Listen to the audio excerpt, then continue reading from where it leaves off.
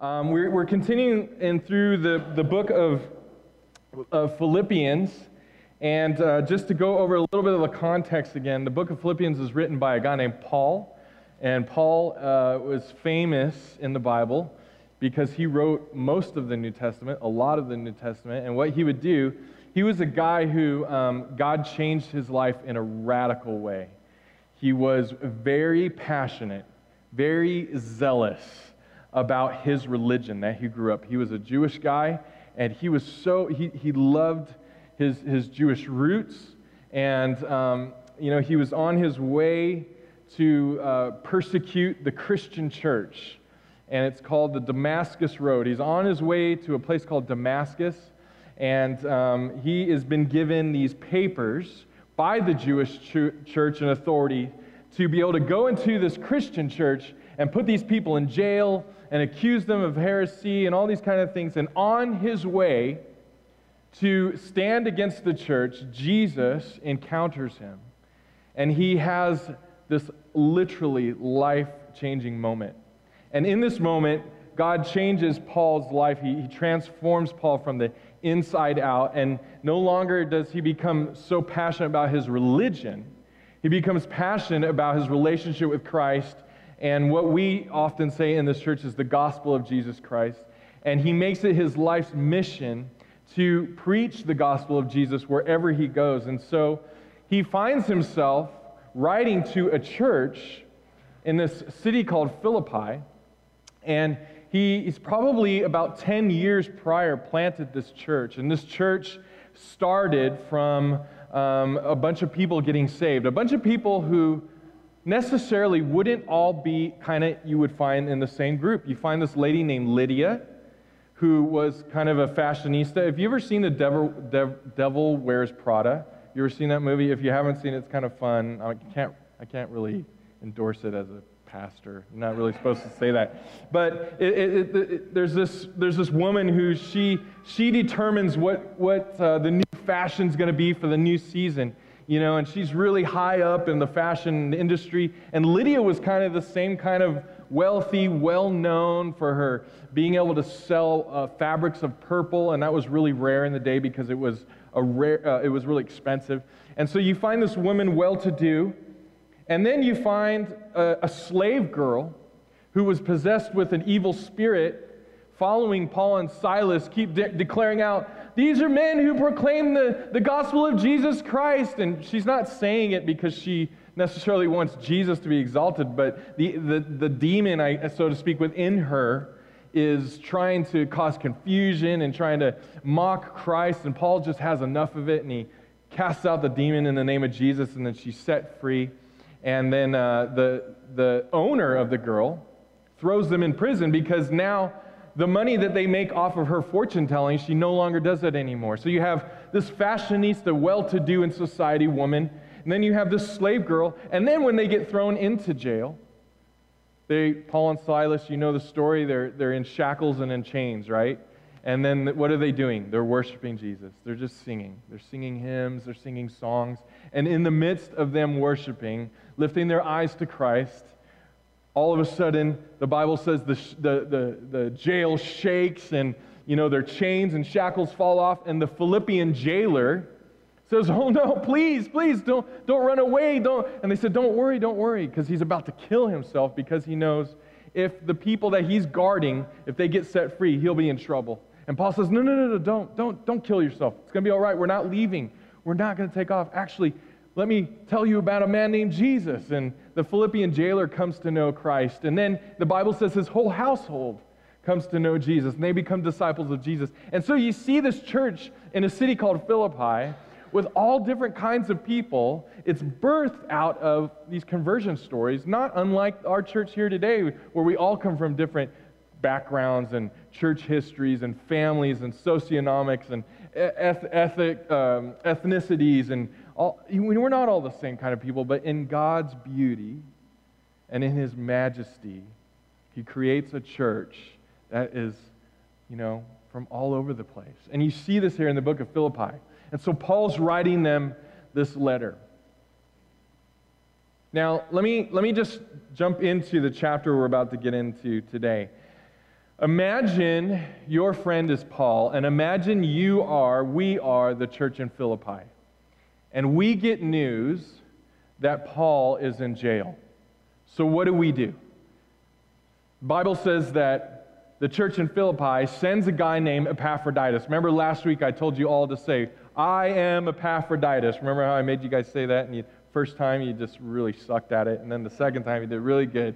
And so it's almost like, I am Spartacus, right? Kind of a thing. Made you say, I am Epaphroditus. And so the church sends this guy named Epaphroditus. It'd be like if you found out that Jeff was in jail, and then we sent Bernie on, we were, Bernie, go find out what's going on with Jeff, how's he doing?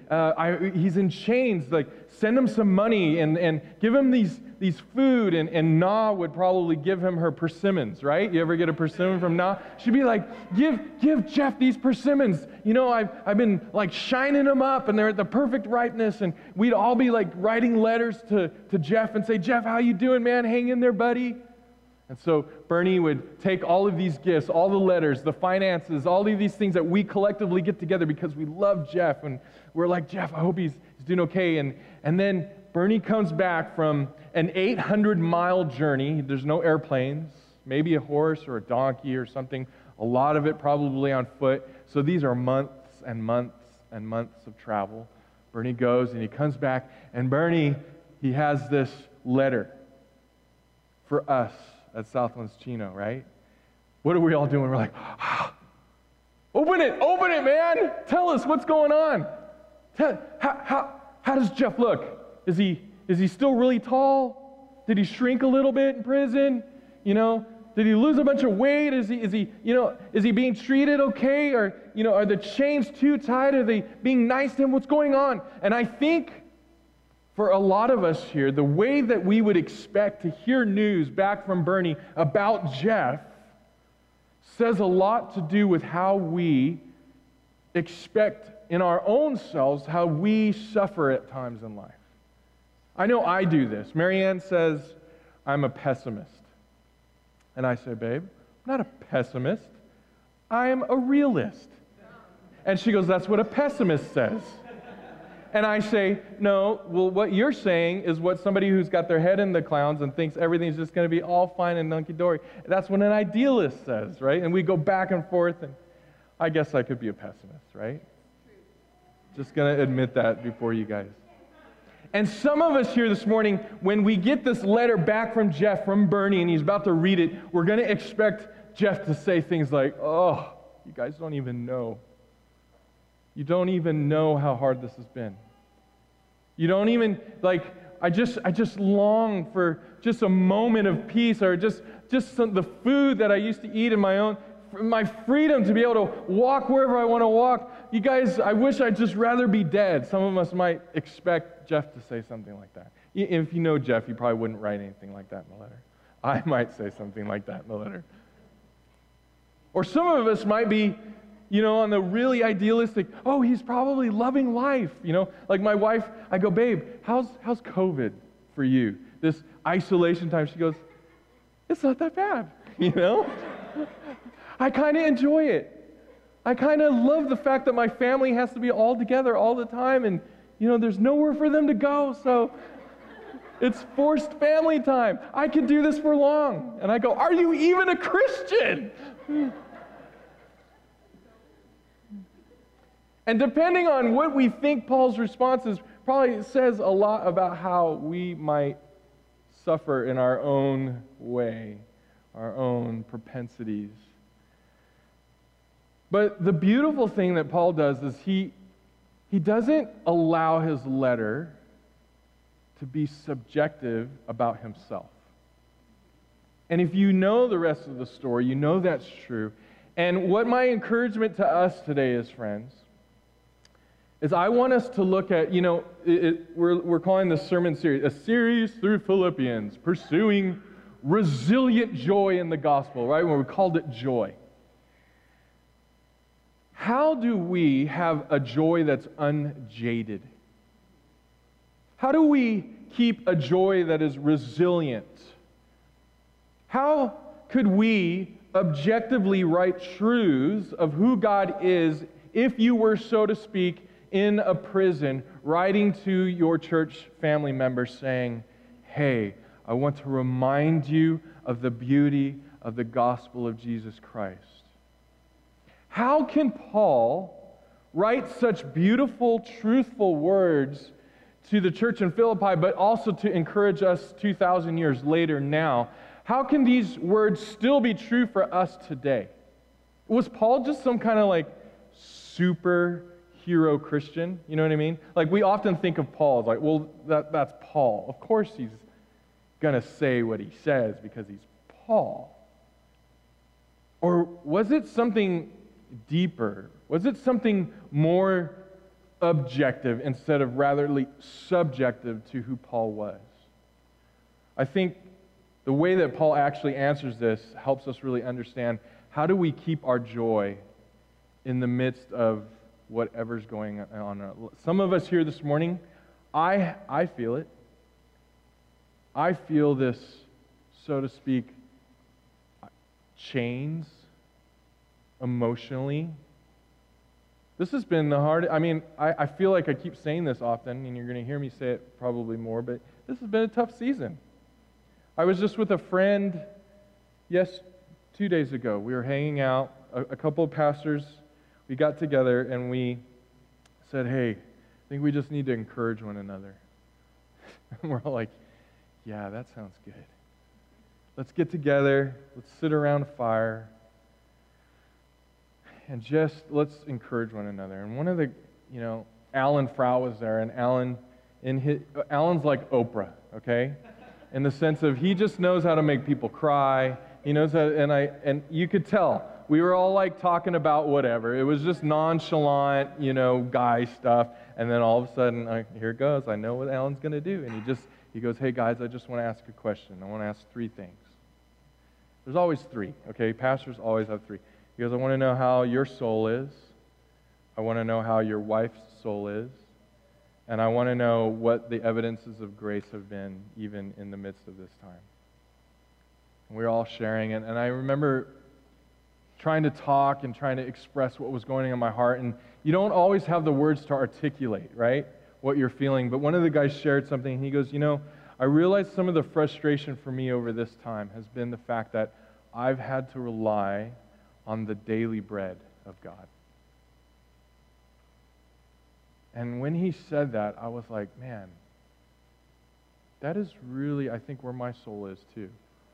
See, I think at times what we do is we take for granted that we don't often have to say, Lord, I just need the daily bread that you're offering me in this moment, and that will be enough. Because we live in a society, in a culture where we have a plethora of bread at our disposal. And we get so used to living in an environment or in a system where go into any grocery store and if you want bread, you can find 30 different kinds of bread. This one's going to be gluten-free. This one's going to have extra gluten. This one's going to be sourdough. This one's going to be rye. This one's going to be pumpernickel. I don't know how you say all these things, right? And we get so used to the fact that we can choose from all of these kind of different things, and we take that kind of understanding into our Christianity, and when we come into a season where we feel like God is saying, no, my daily bread is enough to sustain you for this only moment. It's painful. I'm feeling the pain of that. I'm sure a lot of us here are feeling that pain. And that's not even a bad thing. That's not a bad thing to rely on the daily bread that God gives us for the moment enough to sustain us for the season that we're in, because He is faithful to do that.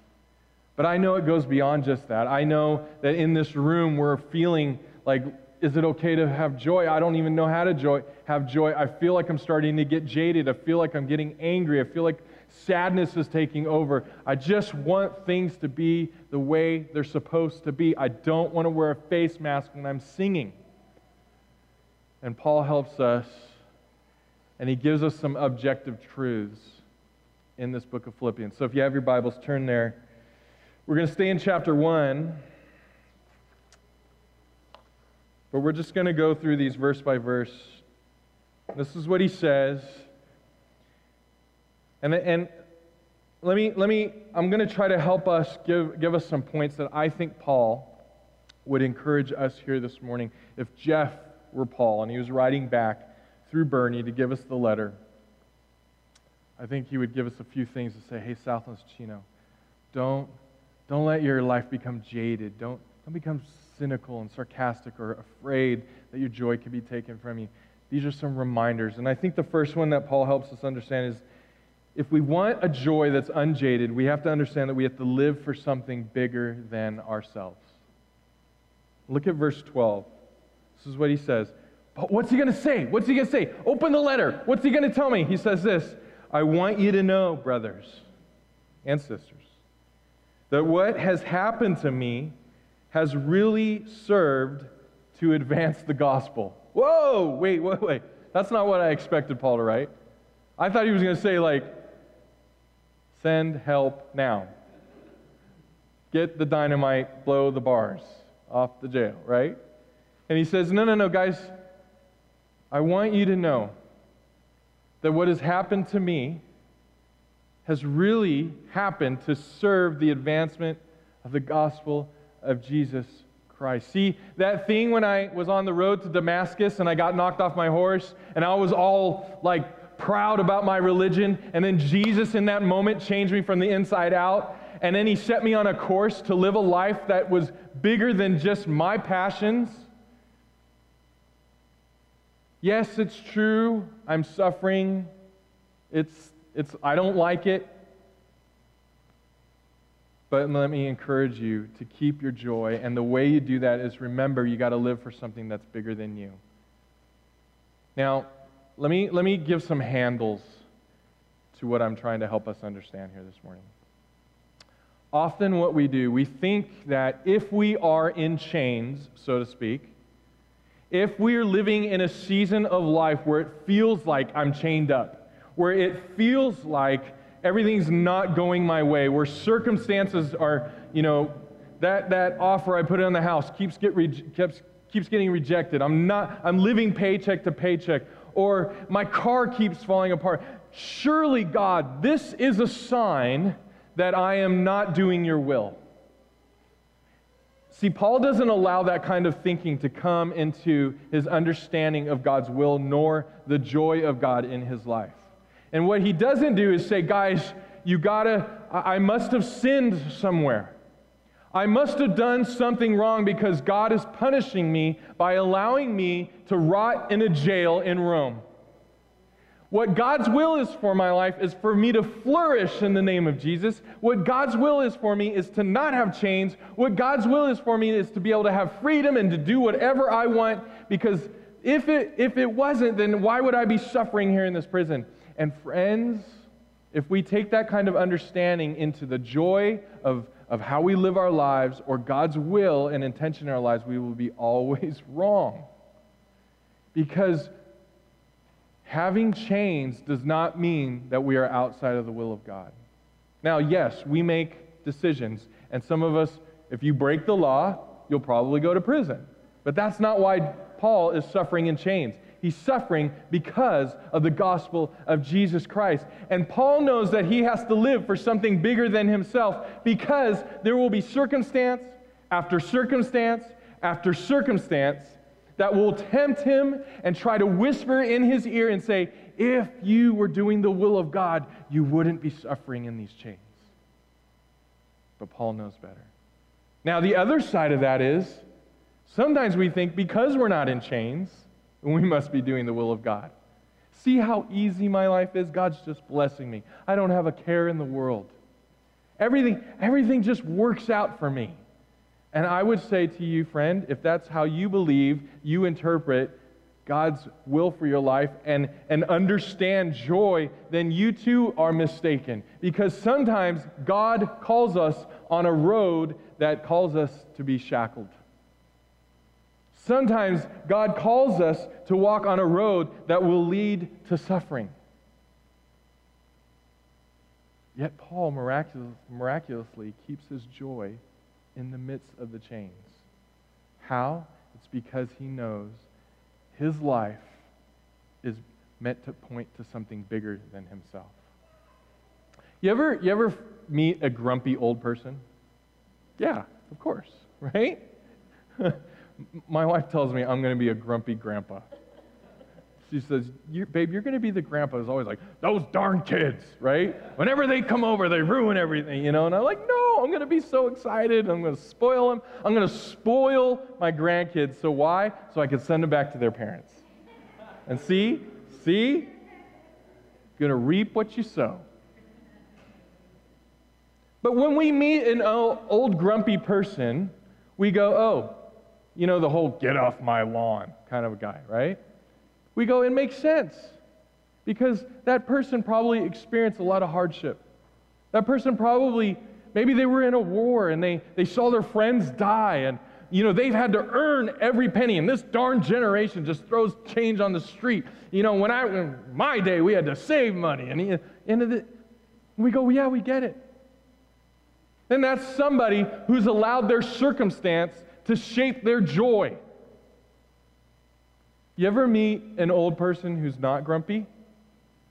We have a lot of those in our church. I'm not going to say who's old.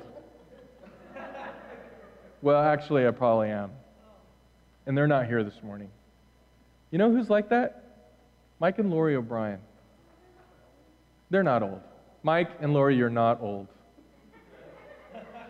You're mature. They're older than me. And you know what I love about Mike and Lori? They've led churches. They've been in ministry for over 30 years, almost 40 years. They've shared stories with us and talked about times where it was great. And then they've talked about years where it felt like this is really, really hard work. People would say nasty things about them. Lies or decisions that they made as church leaders they didn't like, so people tried to rally against them. And, you know what I love about Mike and Lori? They're not jaded. They believe the best about everybody. They love people. They have every right, so to speak, to be grumpy and to be guarded. That's really what jaded is. It's this guarding of your heart because you've been hurt before, and so you're not going to let anybody in. Right? Mike hasn't done that.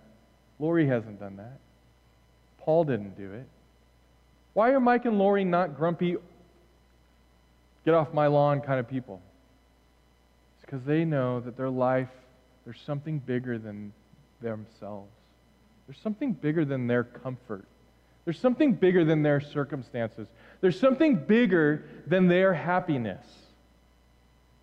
And that's the joy of Jesus and seeing the name of Jesus exalted and lifted up. And I want to encourage you this morning, friends.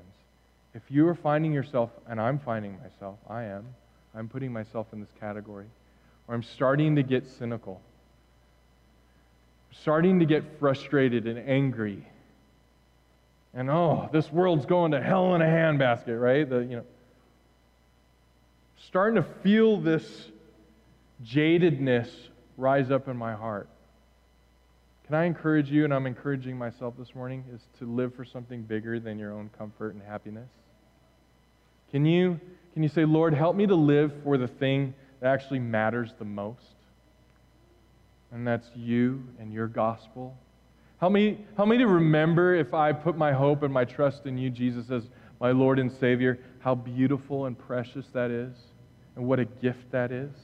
Help me not to look at my chains, so to speak. Help me not to look at my circumstances around me. Help me not to think about the terrible food I might be receiving, or all the things I'm missing out on, or the fact that I have to wear a mask while I sing, or all of these things, Lord. Help me get my eyes off of myself. Help me to stop belly button gazing and lift my eyes on you.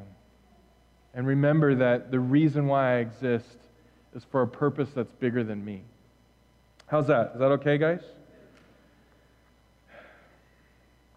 Number 2, I think what Paul helps us understand here is that God's purpose for your life cannot be taken. He says this in verses 13 through 14. He says, I want to tell you, all of what's happened to me is for the advancement of the gospel, so that it has become known throughout the whole imperial guard and to all the rest that my imprisonment is for Christ. And most of the brothers, having become confident in the Lord by my imprisonment, are much more bold to speak the word without fear. See, what Paul doesn't say is because now I'm in chains, God has called me to preach the gospel of Jesus, but I can no longer do that because the only way that can look for me to preach the gospel of Jesus is that I'm not in chains. No, what Paul does is he says, actually, what has happened for me is actually advancing the gospel, and no matter where I am, no matter what happens to me, the call that God has given me, the purpose that God has put in my life will never, ever be taken away from me. No one can take it away, no person and no circumstance. How do you feel about that in your life? How do you feel when you feel like you've got all your ducks lined up in a row? Finally, I got all my ducks lined. It feels like everything's about to line up, and all of a sudden, the wrench goes in the gears, comes to a halt. What do? That's it. It's over. That's the end of my life. God obviously doesn't care anymore. Or do you have a confidence knowing that no matter where or what or when or who or how, that what God has placed in you, your purpose, your calling, cannot be taken from you? I want you guys to do something here. Just humor me for a second, okay? Everybody look down at your feet, all right? Maybe put your feet on the floor. Now, where are your feet? They're right there. Guess what? You can't be anywhere else. I have a friend who was driving back from the beach. He had just recently moved from South Africa to the States, and he was trying to figure out how to get and what all these kind of places. And him and his wife, they're like, let's go down to the beach area. We're going to enjoy it. So they find the beach, and then on their way home, they lived in Diamond Bar, I think, at the time, and they're trying to figure out how to get back. And they stop at a gas station. That's what we do. That's what women do. Guys don't stop. They just figure it out, right? But he listens to his wife. She's like, babe, pull over. And he's like, okay, we're lost. Gets out, asks the guy at the gas station, hey, I'm trying to get back to Diamond Bar. The guy says what? You can't get there from here. So my friend goes, well, this is where I'm at. I can't be anywhere else. And sometimes we take that attitude into life and we say, that's the goal, over there. It felt like I had a straight path.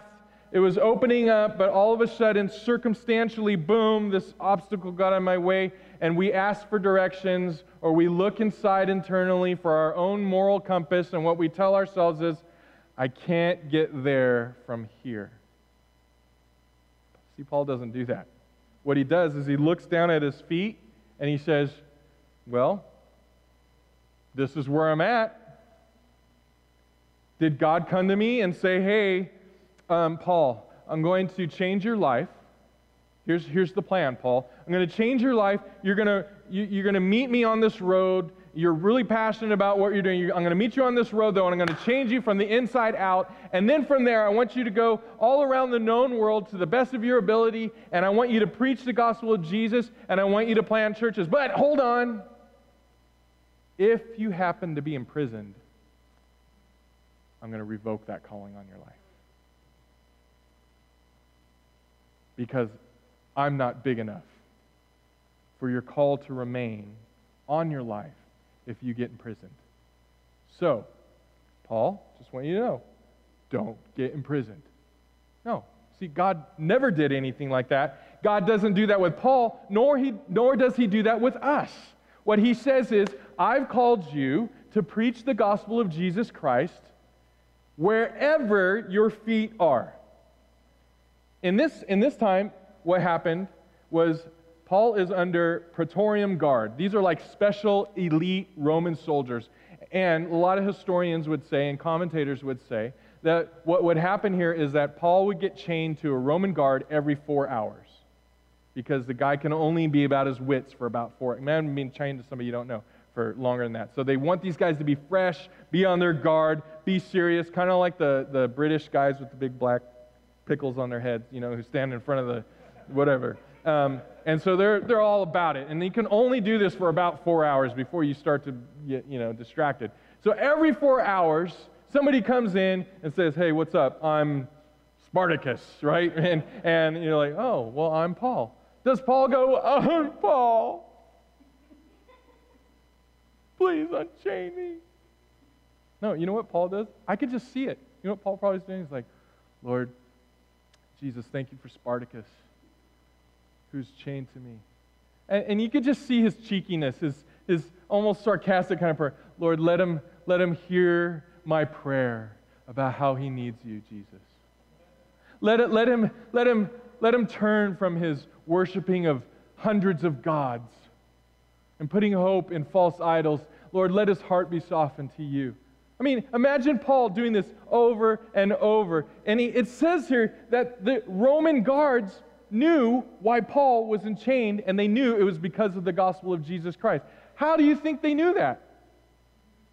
I guarantee you that Paul was saying, Spartacus, Maximus, I don't know any other famous, Leonidas, all these guys, let me tell you about Jesus.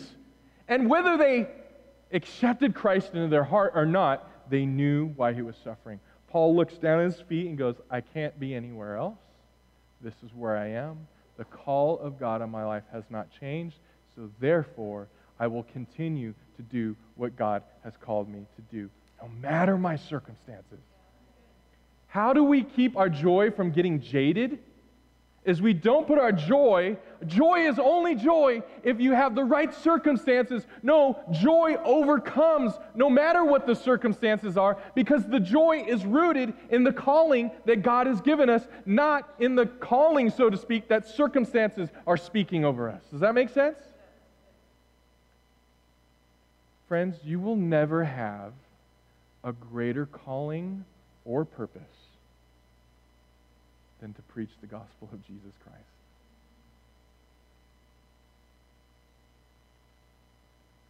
That might be an affront to you this morning.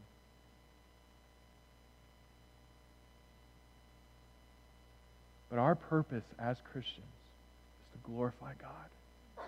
And the way that we bring him glory is that we make disciples of Jesus. You say, wait. I'm a mom at home with my kids. I feel like God's called me to be a mom. Yes, he has. And he's called you, mom, to make disciples of Jesus. Guess who your first disciples are? Your kids. Wait. I'm a banker. I administrate a bank. I handle with finances. I do all these things. Yes, you know why you're a banker? Because God made you a banker. Because God has called you to look down at your feet when you walk into the bank and say, Susie who handles loans, Jason who handles money stuff, He's called you to make them disciples of Jesus. That will never change no matter where your feet are. My dad, when he was dying, it's Father's Day, so I'm going to brag on my dad a little bit. When he's laying in the deathbed, we fly to Michigan. You know what every nurse would say about him? This is the kindest man. He's always full of happiness and joy. And not even the Christian nurses. There were a lot of Christian nurses, but not all of them were. They would say, he just wanted to pray with me. He wouldn't say, pray for me. He said, I want to pray for you. Why? Because my dad knew, no matter where his feet were, whether they were strong physically and he was able to walk on his own, or whether he was laying in his deathbed in a hospital, he knew that his calling could not be taken from him. That's the same for you and me, friends. If you're a Christian this morning, it'll never be taken. And that should give us joy. That should give us a security that doesn't allow us to become jaded in our circumstances. Is this easy? No way. This is super, super hard. Well, then is it impossible? No. Well, what are the means of grace to encourage me, Kelly? Look at the person sitting next to you. That's one way we do it. You say, hey, I'm really starting to put my hope in my circumstances. Will you encourage me? That's why I got together with a group of pastors this week and just said, I don't know. I don't know. I don't know what I'm doing. I need help. Can you guys just pray for me? And I sat there feeling a little guilty when we were all praying, and I didn't pray because I just felt like I don't have anything in my tank left to pray. And I just sat there, and I listened to the prayers, and I soaked them up because that's what I needed. And some of us here, you need to be that prayer for that person, because that person might be saying, my circumstances are hard. And you say, that's okay, let me pray for you. Amen? Last one is that we need to love God's glory more than our own glory. Paul says this in verse 15 through 18. Some indeed preach Christ from envy and rivalry, but others from goodwill. The latter do it out of love, knowing that I am put here for the defense of the gospel. The former proclaimed Christ out of selfish ambition. I don't even know how that works, but they were doing it. Not sincerely, but thinking to afflict me in my imprisonment. What then? Only that in every way, whether in pretense or in truth, Christ is proclaimed, and in that I rejoice. Holy cow. If that was me and I heard about somebody trying to proclaim the gospel and it was doing harm to me the way they were doing it and they were doing it for the wrong reasons, man, let me tell you, I'd be really indignant about that and try to let everybody know how wrong they were and sinful and etc. You know what Paul does? He just goes, whatever, it doesn't matter, no big deal. Why? Because they're proclaiming Christ. And if they're proclaiming Christ, and then people are hearing the good news of Jesus, and they're being transformed from the inside out just like I was, then in that I will rejoice. Why? But wait a minute, Paul. What if, it just doesn't make sense because, I feel it sometimes like I do all the hard work, I do all the stuff, and then nobody recognizes me for all the hard work I've done, and then somebody comes in and they go, whoop, that was me. That's not fair. Paul says, yeah, it's not fair. But guess what? It's not about my glory. It's about God's glory. Did God get glorified? Well, yes. Well, then, who cares? What do you mean, who cares? It's not fair. It's unjust. That's not righteous. Paul says, is God being glorified righteous? Yeah. Is God being glorified just? Yeah. Did people come to know Jesus? Yeah. Then what's the problem? You know what the problem is? You wanted the glory. You wanted to be the person who was known for getting these people saved or did that report so well. You want the promotion. Paul just says, again, it's not about me. It's not about me. It's about Jesus. You want to know why you don't have joy? It's because you live your life for selfishness. If you're wrestling this morning, feeling like your joy could be taken from you, if you're wrestling this morning, feeling like your joy is on a tightrope, about to teeter-totter off into despair, possibly part of that is because you are looking to be self-satisfied for your own glory.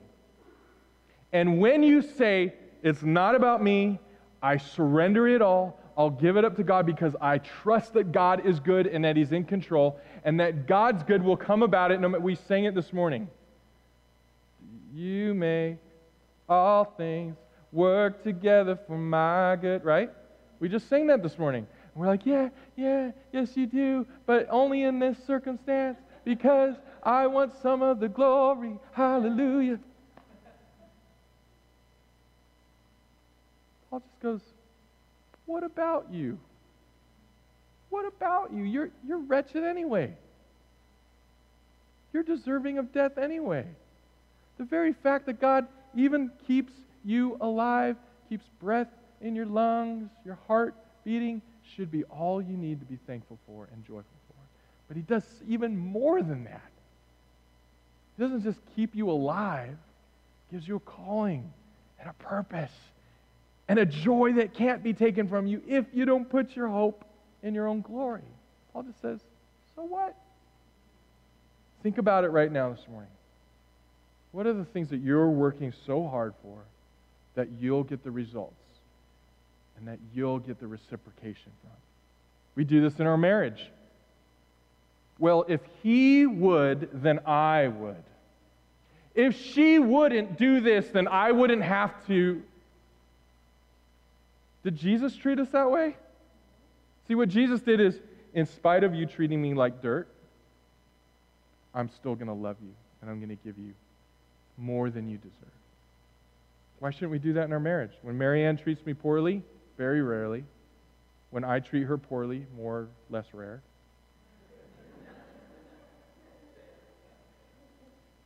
Is Marianne supposed to say, you treat me worse than I treat you, so therefore, I'm going to just chill on the niceness. I'm going to dial that back because it needs to be even. No. What she does is says, my job as a wife is to show you the love of Christ no matter how you treat me. Well, what if, Marianne, what if you don't get anything in return from Kelly? That's okay. Why? Because I get it from Jesus first. And therefore, what I get from Jesus, I give to Kelly. Not just husband and wife, jobs, whatever it is. Jesus is calling. Jesus is calling. Yeah. Oh, come to the... Hello, Jesus. Hi. And so what we do is we put our joy and our glory in our circumstances, in ourness, in me. And why does Jesus say something like, if you want to find your life, lose it? Is because he's saying, hey, there's a joy to be had, and I don't want it to be jaded. Look at Paul. You know what? Paul's not a superhuman Christian. He's just a Christian. And that's just like you and me. And that's what we're called to do. Let's stand this morning.